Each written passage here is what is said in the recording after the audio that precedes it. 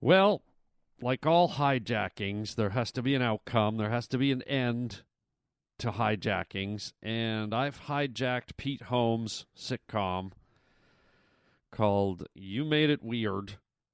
And it's been a trip. It's been a good experience. What I'm talking about is Pete Holmes had me on his podcast, You Made It Weird, and we talked for 2 hours, and I thought, you know what? There's no reason why my listeners, my pavement pounders, shouldn't have access to this. And instead of just directing you to it, I just pulled it in and put it on my podcast. So it's like, you ever see the space shuttle when it's piggybacking on the back of a jumbo jet? That's kind of like this. This is like two podcasts piggybacking each other, or making love, or climbing up Brokeback Mountain, or whatever they're doing. They're on top of each other. They're intermingling all their juices. And so I wanted you guys to hear this. It gives you a chance to hear me on the other side of the microphone being interviewed instead of being the host. Thought that could be provocative, or maybe you hate it. I don't know, but I thought I'd throw it out there, let you guys be the judge. Today we have a really cool conversation about love and marriage and passion and all kinds of things. So here it is, me on Pete's Home Show, but this is the Harland Highway. You just made a wrong turn onto the Harland Highway. I am out here for you. You don't know what it's like to be me out here for you. It's like I picked the wrong week to quit smoking. I'm funny how? I mean funny like I'm a clown, I amuse you. Like I picked the wrong week to quit drinking. I make you laugh, I'm here to fucking amuse you. You're riding down the Harland Highway with Harland Williams. I'd buy that for $1. What was it we had for dinner tonight? Well, we had a choice, steak, fish. Yes, I remember. I had lasagna. What do you mean funny? Funny how? How am I funny? It's like I picked the wrong week to quit amphetamines. That is such a Samantha thing to say. Welcome to the Harland Highway. Picked the wrong week to quit sniffing glue. Now entering Nerdist.com. You made it weird, you made it weird, you made it weird, oh yeah. You made it weird, you made it weird, yes you did. You made it weird, oh yeah. You Made It Weird with Pete Holmes. What's up, weirdos? I'm thrilled that Harland Williams came in and made it weird, and I honestly can't think of a more ideal guest, somebody that was just incredibly willing and ready to just dive right in. And this is somebody that I only know from the stand-up scene. We do shows together, maybe once a month I'll see him. And he came into the studio, and he was just exactly what we want out of the show, just ready to go, open, honest, and very, very funny. So let's not waste any time. All right, Harland Williams, everybody. Harland Williams. Stephen Hawking, our most intelligent computer person, says that if there are aliens, they'll probably be hostile. Yeah, but that's a 50-50 proposition. He goes, they'll probably be hostile, but what's the other side of the equation? Well, they might be friendly. We might get, massages. Who knows? They got those long almondy fingers, Probably get the best back rub of my life from those. I mean, each finger is about 12 inches long. God bless them. I'm going to be standing at the crop circle with some olive oil. It's like here I am, dude. Come on, Bulbo, let's go. I'm taking my clothes off as you land on the flax. It's like, let's talk about love a little bit. You mentioned it. Are you married? No, I'm not. Do you have a loved person? Not at the moment. No. Have you had loved people? Yeah, of course.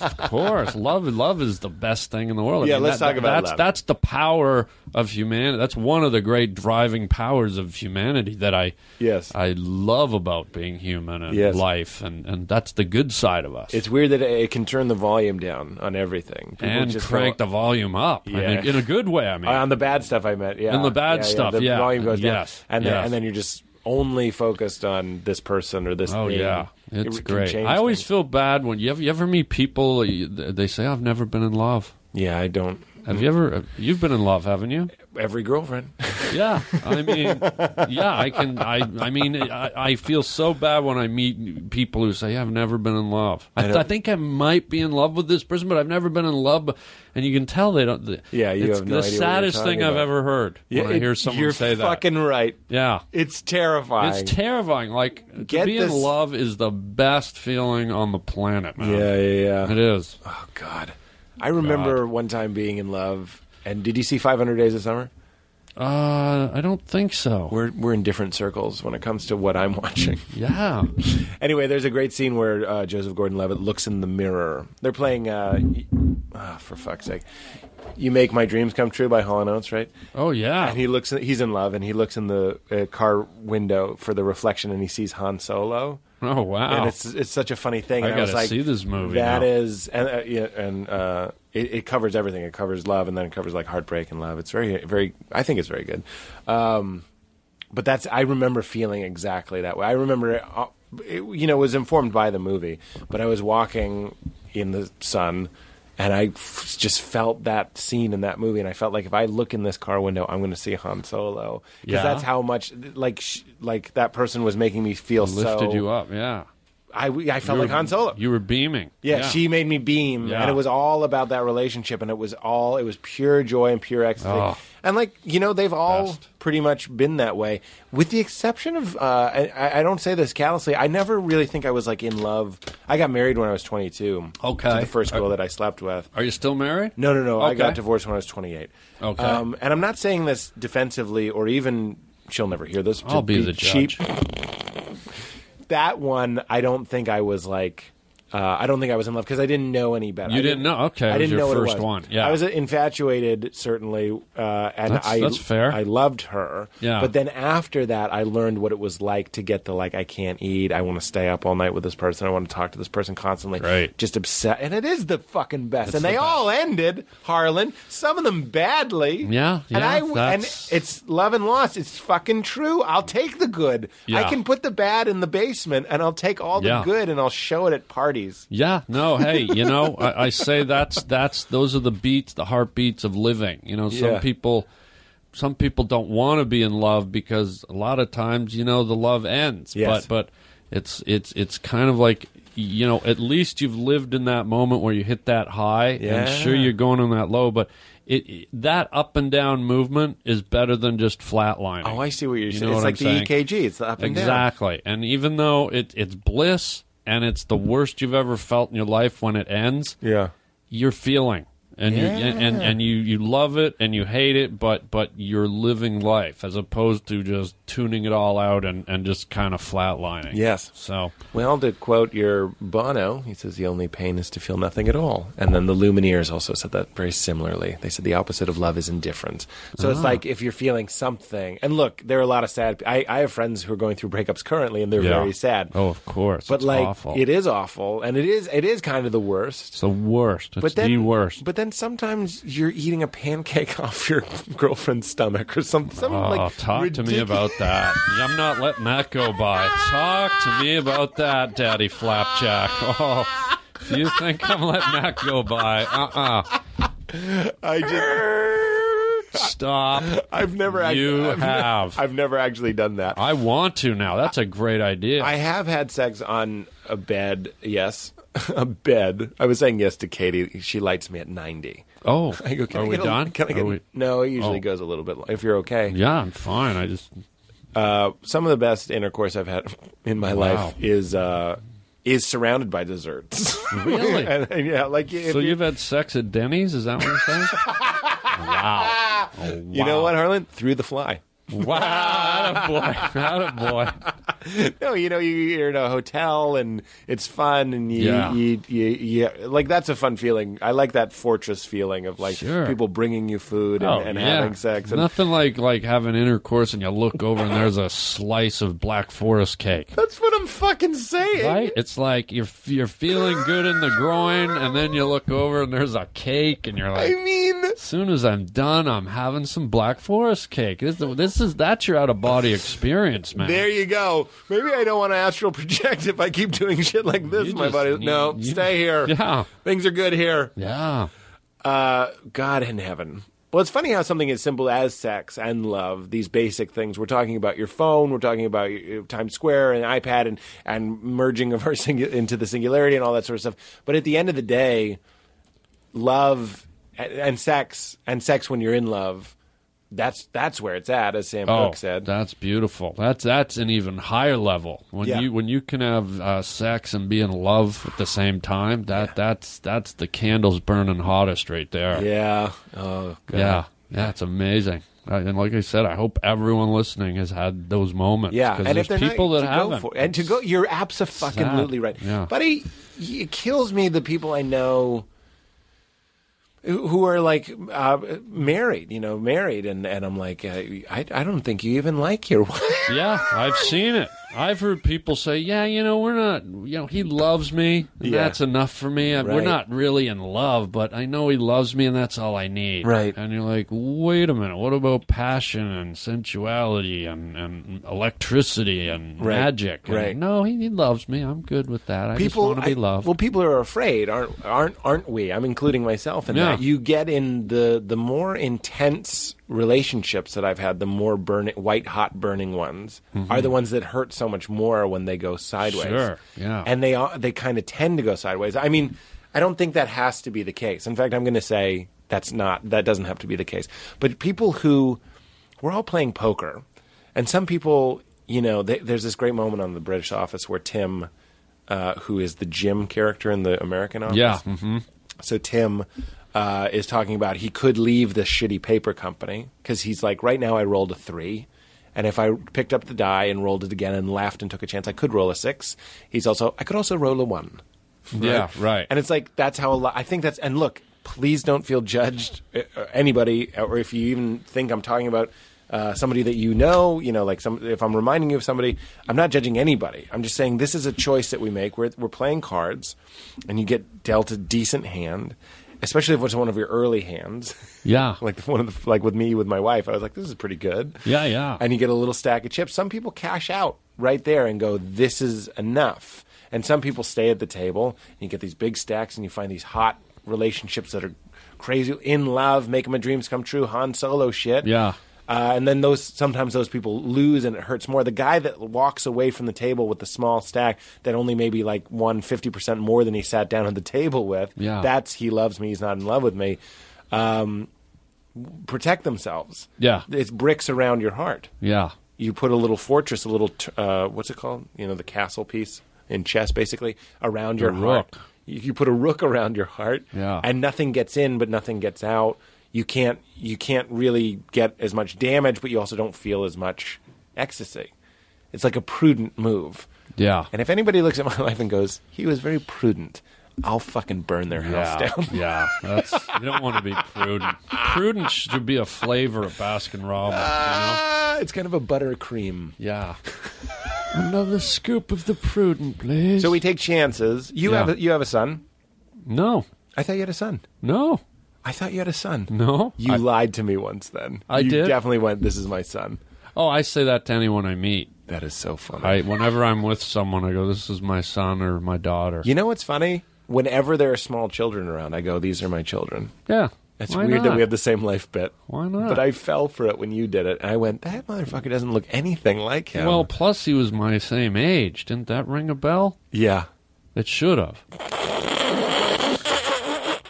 Were you just mean? No, you were mean when you said rook, and that's how Chinese people say hook. How dare you? Unbelievable.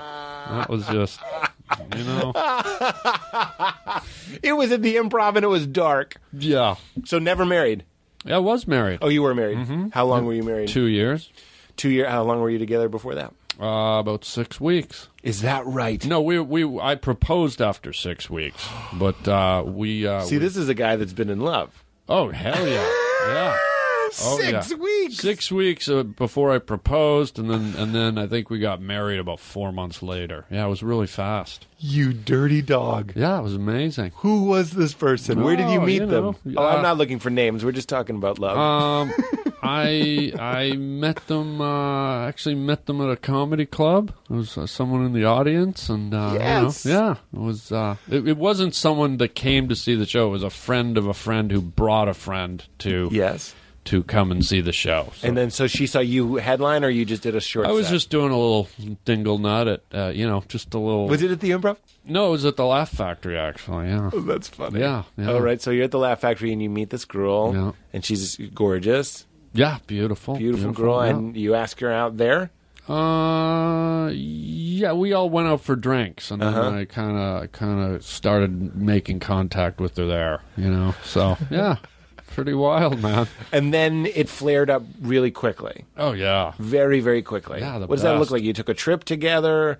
What is the move? Because something needs to bond people. You need to spend a lot of time together. We took a road trip through Arizona. There you go. Down the back roads where the giant cactus grow. We just drove through jungles of like 19, 20, 30 foot cactus. This is the beginning of his short stories where the giant cactus grow. Oh, yeah, man.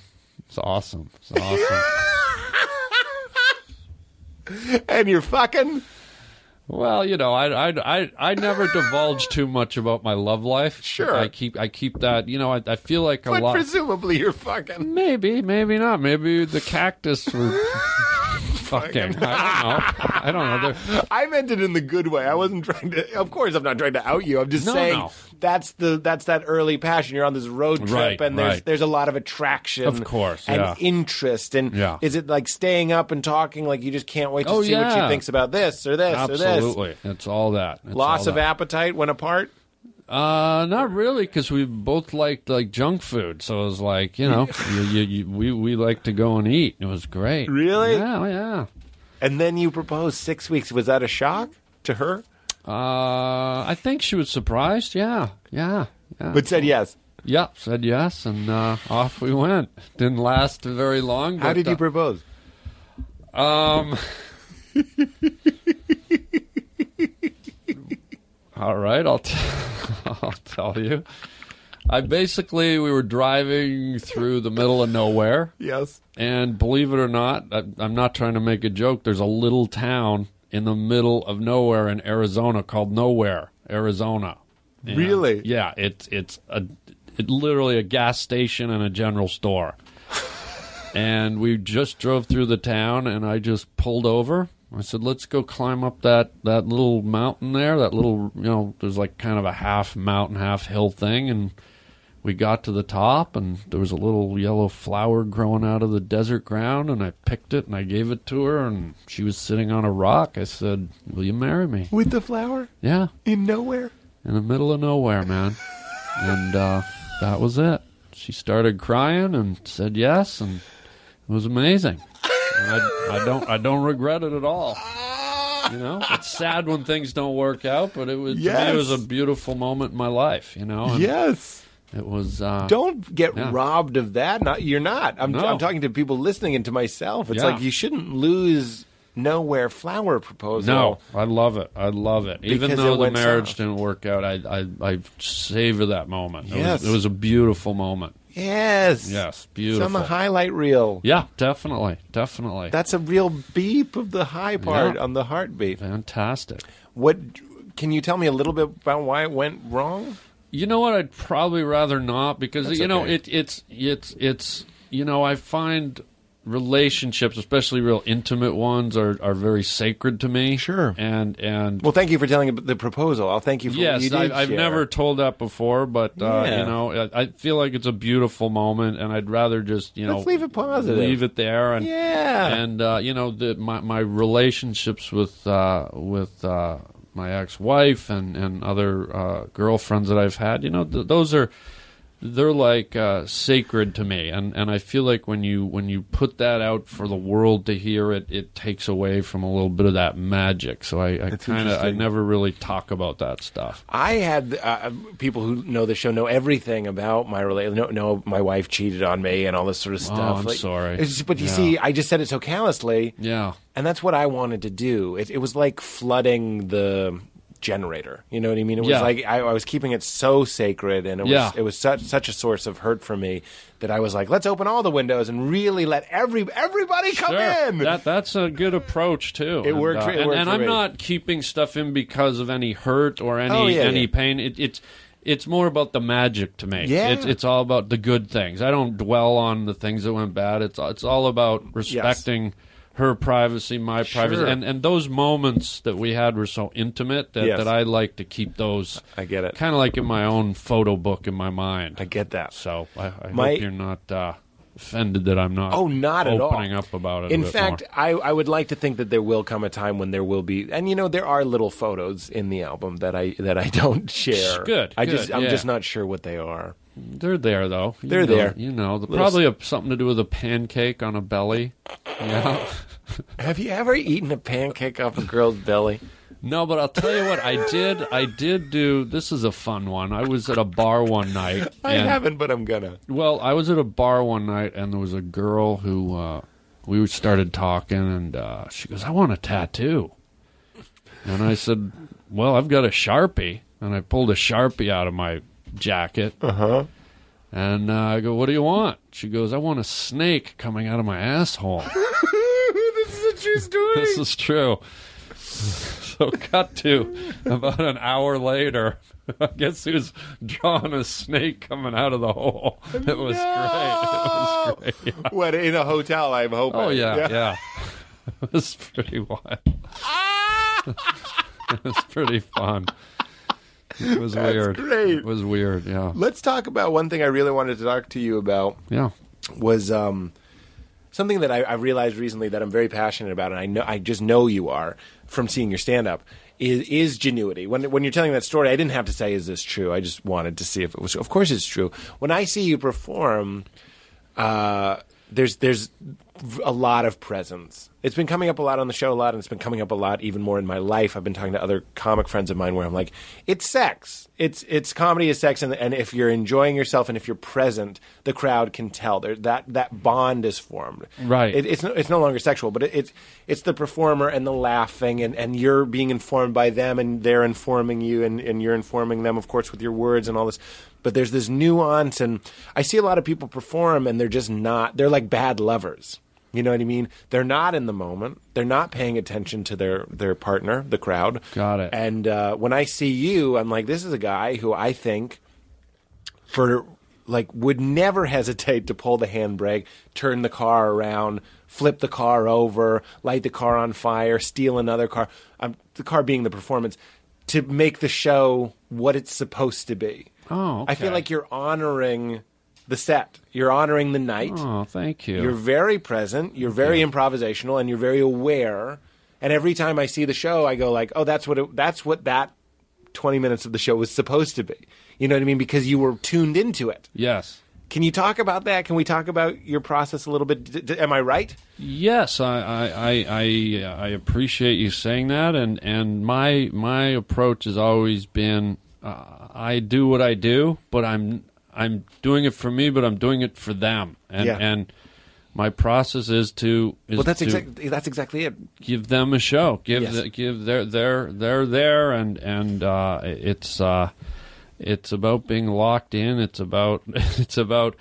I always speak to it as kind of like an invisible tractor beam. It's like I'm physically on stage, but my energy, my brain, my eyes are sending like an invisible energy beam over the crowd, which is and that's a lot of what I do. I like to draw them into that beam. It's like when all those bodies were floating up in Logan's Run up to the roof. Yes. And I feel like that invisible energy is a lot of what I do on stage, because I want to go beyond just being a talking head on stage. Yes. Like, I want to penetrate through their skin. I want to penetrate through their mind. I want to infiltrate their world and have them infiltrate mine. Yes. And meld. Yes, meld. So, yeah. Locked in together. That's it. Yeah. I think that is, to me, first of all, you don't have that ability when you're starting out. Like I see a lot of younger guys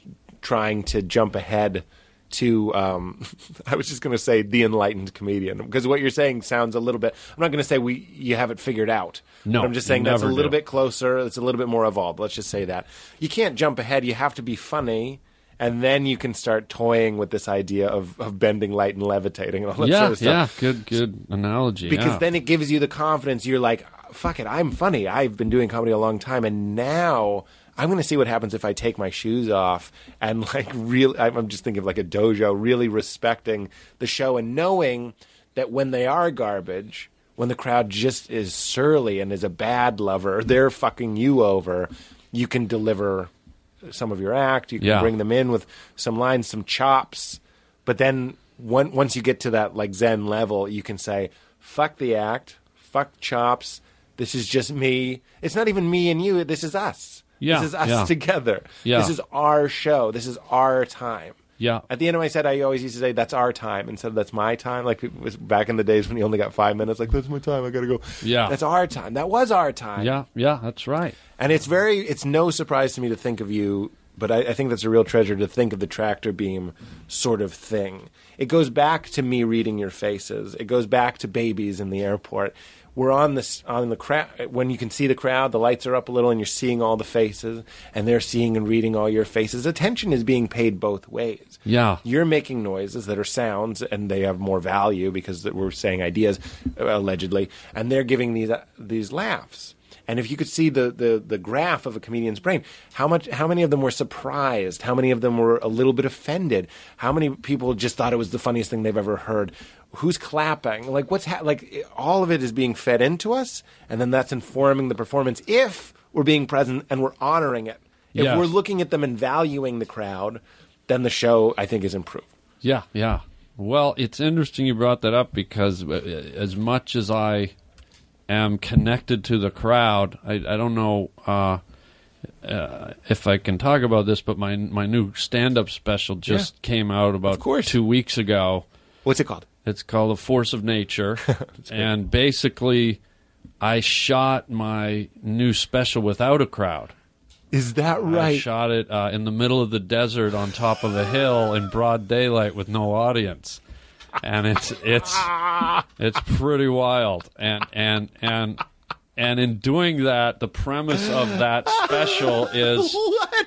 Yeah, that's wild. Yeah, it was pretty amazing. And the premise is what? The premise being that I felt like that the energy was contained by walls and theaters and the traditional places where stand-ups shoot their specials. And, and I felt like I want to project this energy across an unobstructed planet. Yeah. And so I found this hill in the middle of the Mojave Desert, and I got these producers to sign off on it, and we had a helicopter flying around, and we had 6 cameras up there, and it's just me up there talking to the whole world and having no restrictions on that bond we just talked about with a small audience. I was like, can I project out to the whole planet, to everybody?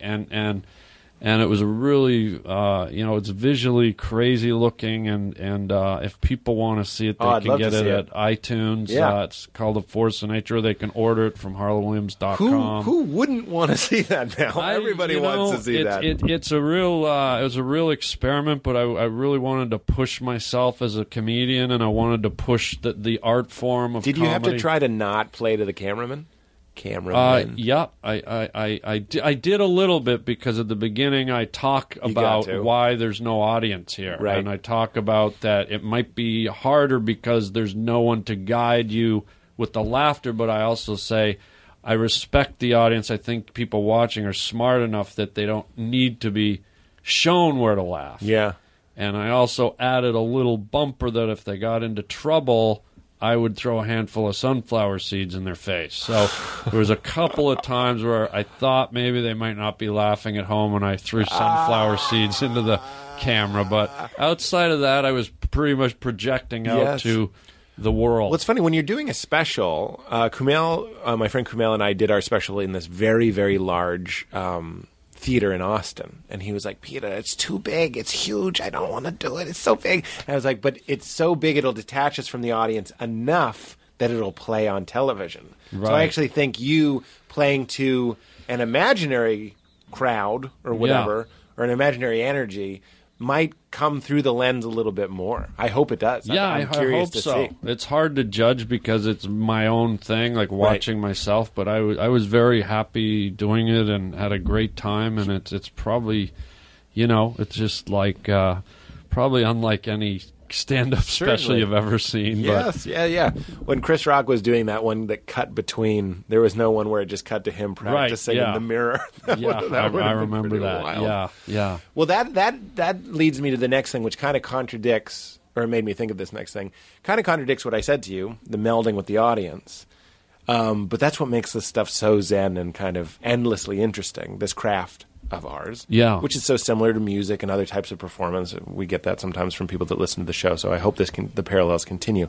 But in that instance, when a comedian is really locking in with the audience, the other thing he's doing is honoring and respecting and being present the audience that's in his mind, that his own audience, sort of thing. So when you're performing in the middle of nowhere, you really have to tap into this, your own compass, sort of thing, and be like, that's what, again, kind of makes it a little bit sexual in my mind, is there's my idea of how the show should go, and when the crowd's idea of the show merges into that shape and then docks into my idea of what the show should be, that is also another beautiful kind of union. Yeah. But it comes from my internal compass and my, we both have thoughts, and you are like me, or maybe I'm like you rather, in that we both like using all the parts of the buffalo. There's no mistakes. There's a lot of jazz to it. It's not a mistake if you do it twice. It's not a mistake if you reference it.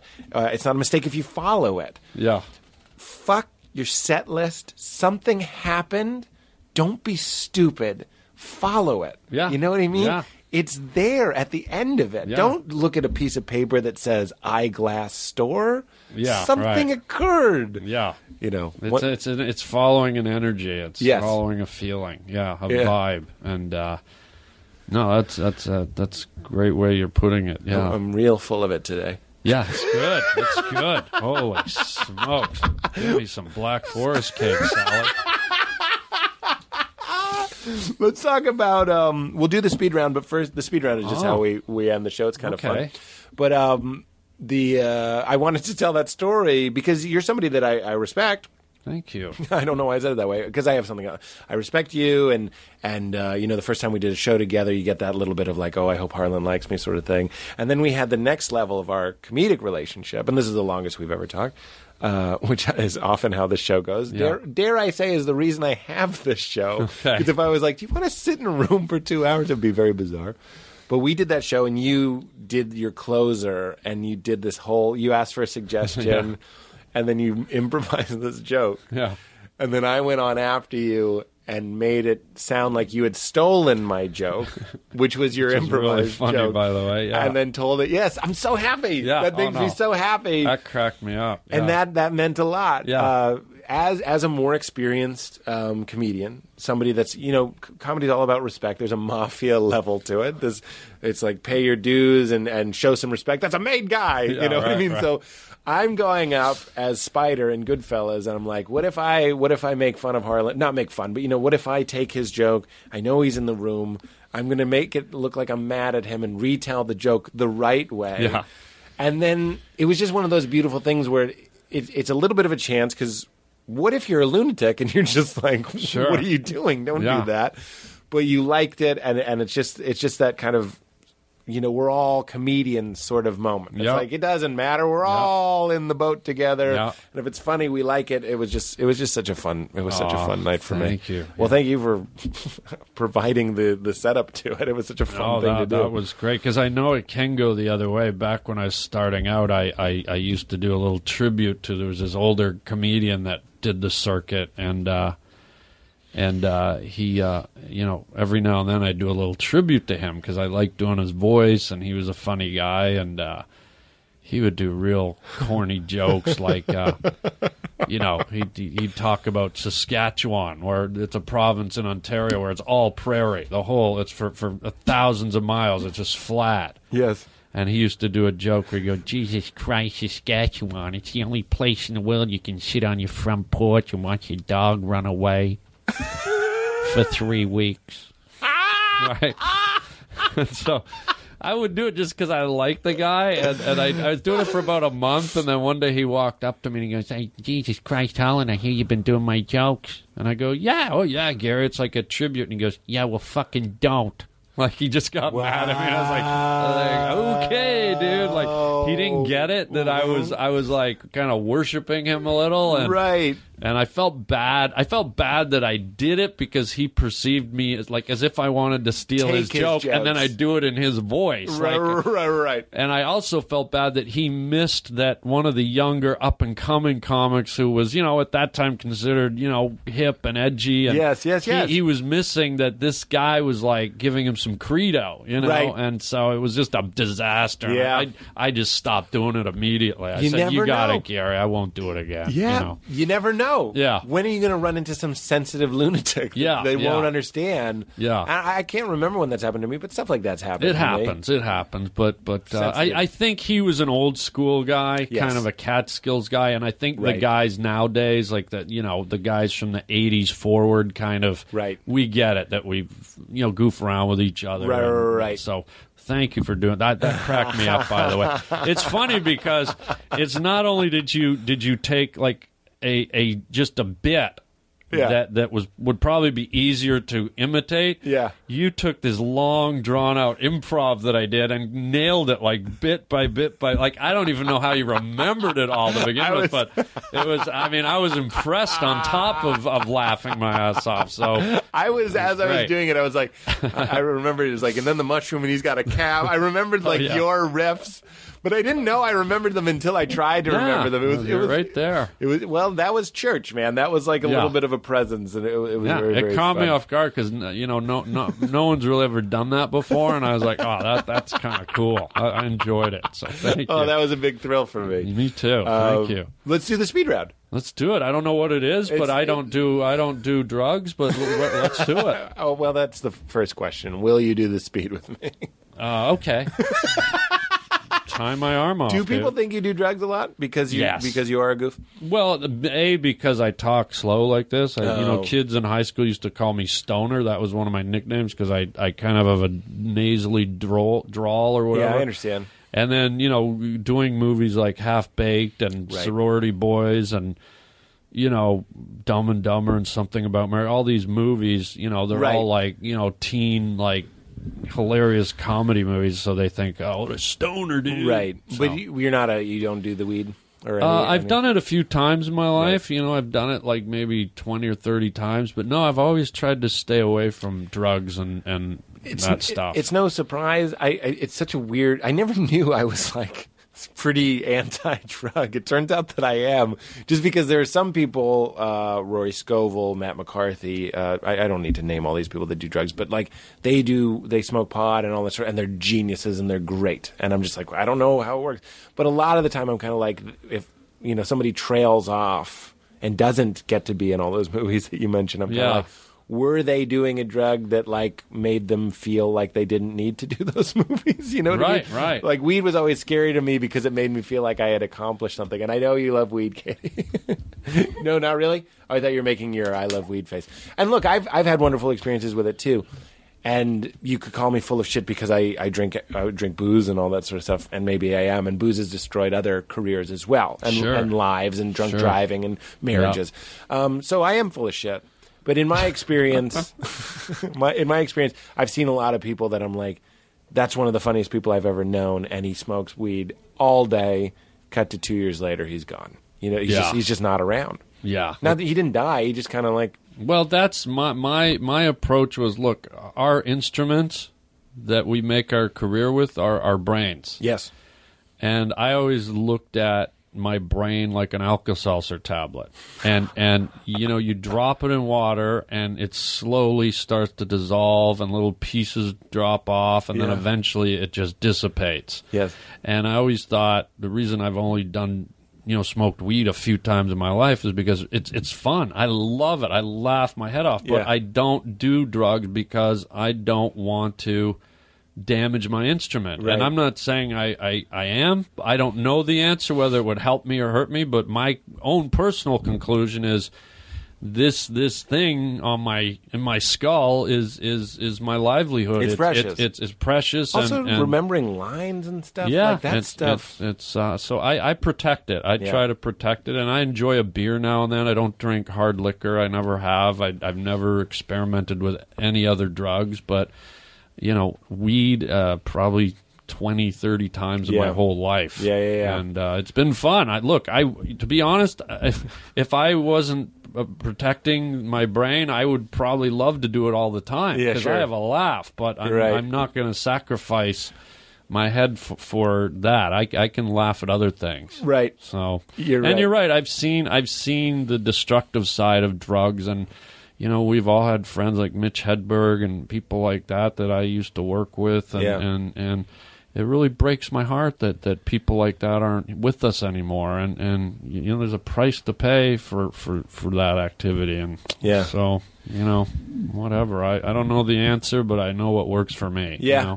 Well, as silly as it sounds, I kind of like getting that message out there. We get sometimes nice emails, and they're like, my son was like a real fuck up, and like he's listens to your show, and he hears how comedians have a reverence for their creativity. I know it's a little. I'm being a little self-serving right now, but like no, it's good. I'm all about if something we say sends a positive or reinforcing message along. Great. Yes. I would encourage. I'll just say it. I would encourage kids not to do that stuff. Yeah. It's hypocritical because I did a drug movie called Half Baked, but again, I'm an actor. I did something about Marion. I played a serial killer. Right. I've never buried a body. But I would encourage kids to use their own brains, au naturel, as they say. Yeah. Put a pancake on it. Put a pancake on your head and live, baby. This is the greatest day of my life. What kind of soap do you use? There's no right answer. I like to grind up a walrus tusk and compress it together and lather me up a blubber froth is what I like to do. Blubber froth? Yeah. Okay, you could have just said blubber froth. We all know what blubber froth is. Can you remember one of the hardest times you've ever laughed? Oh, this is the speed round. Yeah. Oh, you didn't tell me. Okay. The soap would be, I think it's Dove or Ivory or something like that. Sure. Good scent to it. Hardest you've ever laughed? It doesn't have to be the number one, but one of them. This is one of my favorite questions. It was probably, I almost died. I accused, and it's funny we talked about smoking drugs because this was one of the times I smoked pot. One of mine. That's why I love it. I won't do it. Yeah. I was in college. I probably smoked pot in college maybe 3 times over the course of 3 years. And this one time I got a joint. A guy owed me some money. He goes, "Look, man, I can't pay you, so I'm going to give you you want a joint?" And I was like, okay, I guess. So me and my buddy went back to my condo. We smoked it, and it started to kick in, and my buddy was holding the newspaper. And I said, "Dude, I want you to read me the newspaper." And he goes, "Okay, but I want you to read it." And there was a cartoon in the 60s called The Wizard of Oz. It was a little cheap, like a real cheap cartoon. And instead of munchkins, they had these little shapes that were shaped like teardrops. Uh-huh. And they had little legs, and those were the munchkins, and they didn't speak any words. They just talked like this. They're like, but it was like high pitched. They like, modulated the voice, so it was like really like. And I said, "Dude, I want you to read me the newspaper as the munchkins from the Wizard of Oz cartoon." So my buddy opened the paper, and just as casually, you could see his head moving back and forth, following the lines. He was just like, dude, I couldn't breathe. My stomach hurt. It felt like an elephant was crushing my ribs. I stood up, and with the little breath I had, I said, "You are trying to murder me." I had to run upstairs. I ran upstairs for about 5 minutes so I could stop. I ran right back down. I'd stopped. I laid on the couch. I said, "Okay, read it again." And we went through this process. It was one of the best, hardest laughs I've had in my life. It was wild. If you go on YouTube, you can actually see this cartoon. It's called The Wizard of Oz cartoon, and it's really cheesy and old looking. But you'll see the munchkins, and they're little like teardrop shaped, ridiculous. So there you go. And now it's making you have the hardest laugh of your life. Well, it's up there. Yeah. I think that's it. I think that's it. Do you feel satisfied? Is this a question for the speed round? Yeah, I'm just wondering if you feel good about the show. I do. I do feel good about it. I feel a little like it feels a little weird because I touched on things I normally don't talk to people about. Yeah. Well, it's kind of fun. But good. But it's also revealing and it's cool. It's fun. It's good dialogue, good conversation. I'm happy to hear that. Yeah, I'm thrilled to hear that. Enjoyed that. Well, we end the show for no real reason with the guest, not me, but the guest saying "keep it crispy." It's the catchphrase of the show. Oh yeah, okay. Yeah. So if you would, thank you so much for doing it. If you take us out with a "keep it crispy." Oh, you keep it crispy, funny guy. Thanks,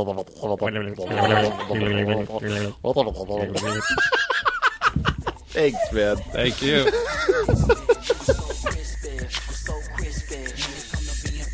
All right. I don't want you to feel like you've been betrayed. Now leaving Nerdist.com. There, we're out.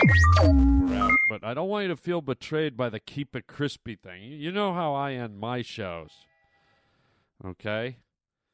There'll be no ending my podcast with Keep It Crispy. We ended You Made It Weird with Keep It Crispy. And by the way, thanks again for those guys for having me on. I had a great time. I hope you guys liked it, something a little different. But as we segue out, as that's the final episode of You Made It Weird, let's close it up. Let's get to some announcements here. Let's see what is going on in the world. Not much, the summer's pretty quiet, so I'm I don't have any gigs. I try to take the summers off. I try to sit back and smell the roses and go fishing, and you work. Why?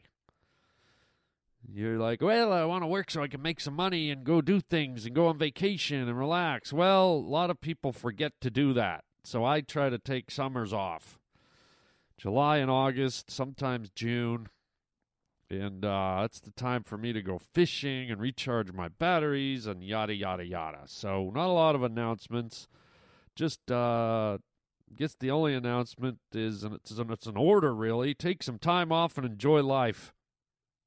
Okay, take some time off this summer, shut everything down, and enjoy yourself. Life's too short. Thank you. But you can go to harlandwilliams.com and check out our store if you want to buy some fun merchandise. You can join my YouTube channel there for free. Just click subscribe, and you'll get all my wacky videos. You can write me at harlandwilliams.com while you're there. Or if you want to phone and leave me a wacky or serious or whatever type of phone message, 323-739-4330. That's 323-739-4330. I always love hearing your feedback, your comments, your insults, your praise, whatever. And, you might just get your call put up on the show here. So feel free to call in. Check out allthingscomedy.com, where you can also find this podcast. And tell your friends to get on the Harland Highway. Why you got to hog it all to yourselves, player? That ain't right, player. Anyways, we kept it crispy, and we kept it weird, but now we're going to end the Harland Highway the way we always do, with my catchphrase. You know it. Ready? 3, 2, 1. Chicken. Chow mein, baby. Keep it crispy. No. Chicken chow mein, baby. Yeah, but can it be crispy chicken chow mein? No. Keep it crispy. No. It's chicken chow mein, baby. Crispy. No. Chicken chow mein, baby. I gotta go. Thanks. Bye.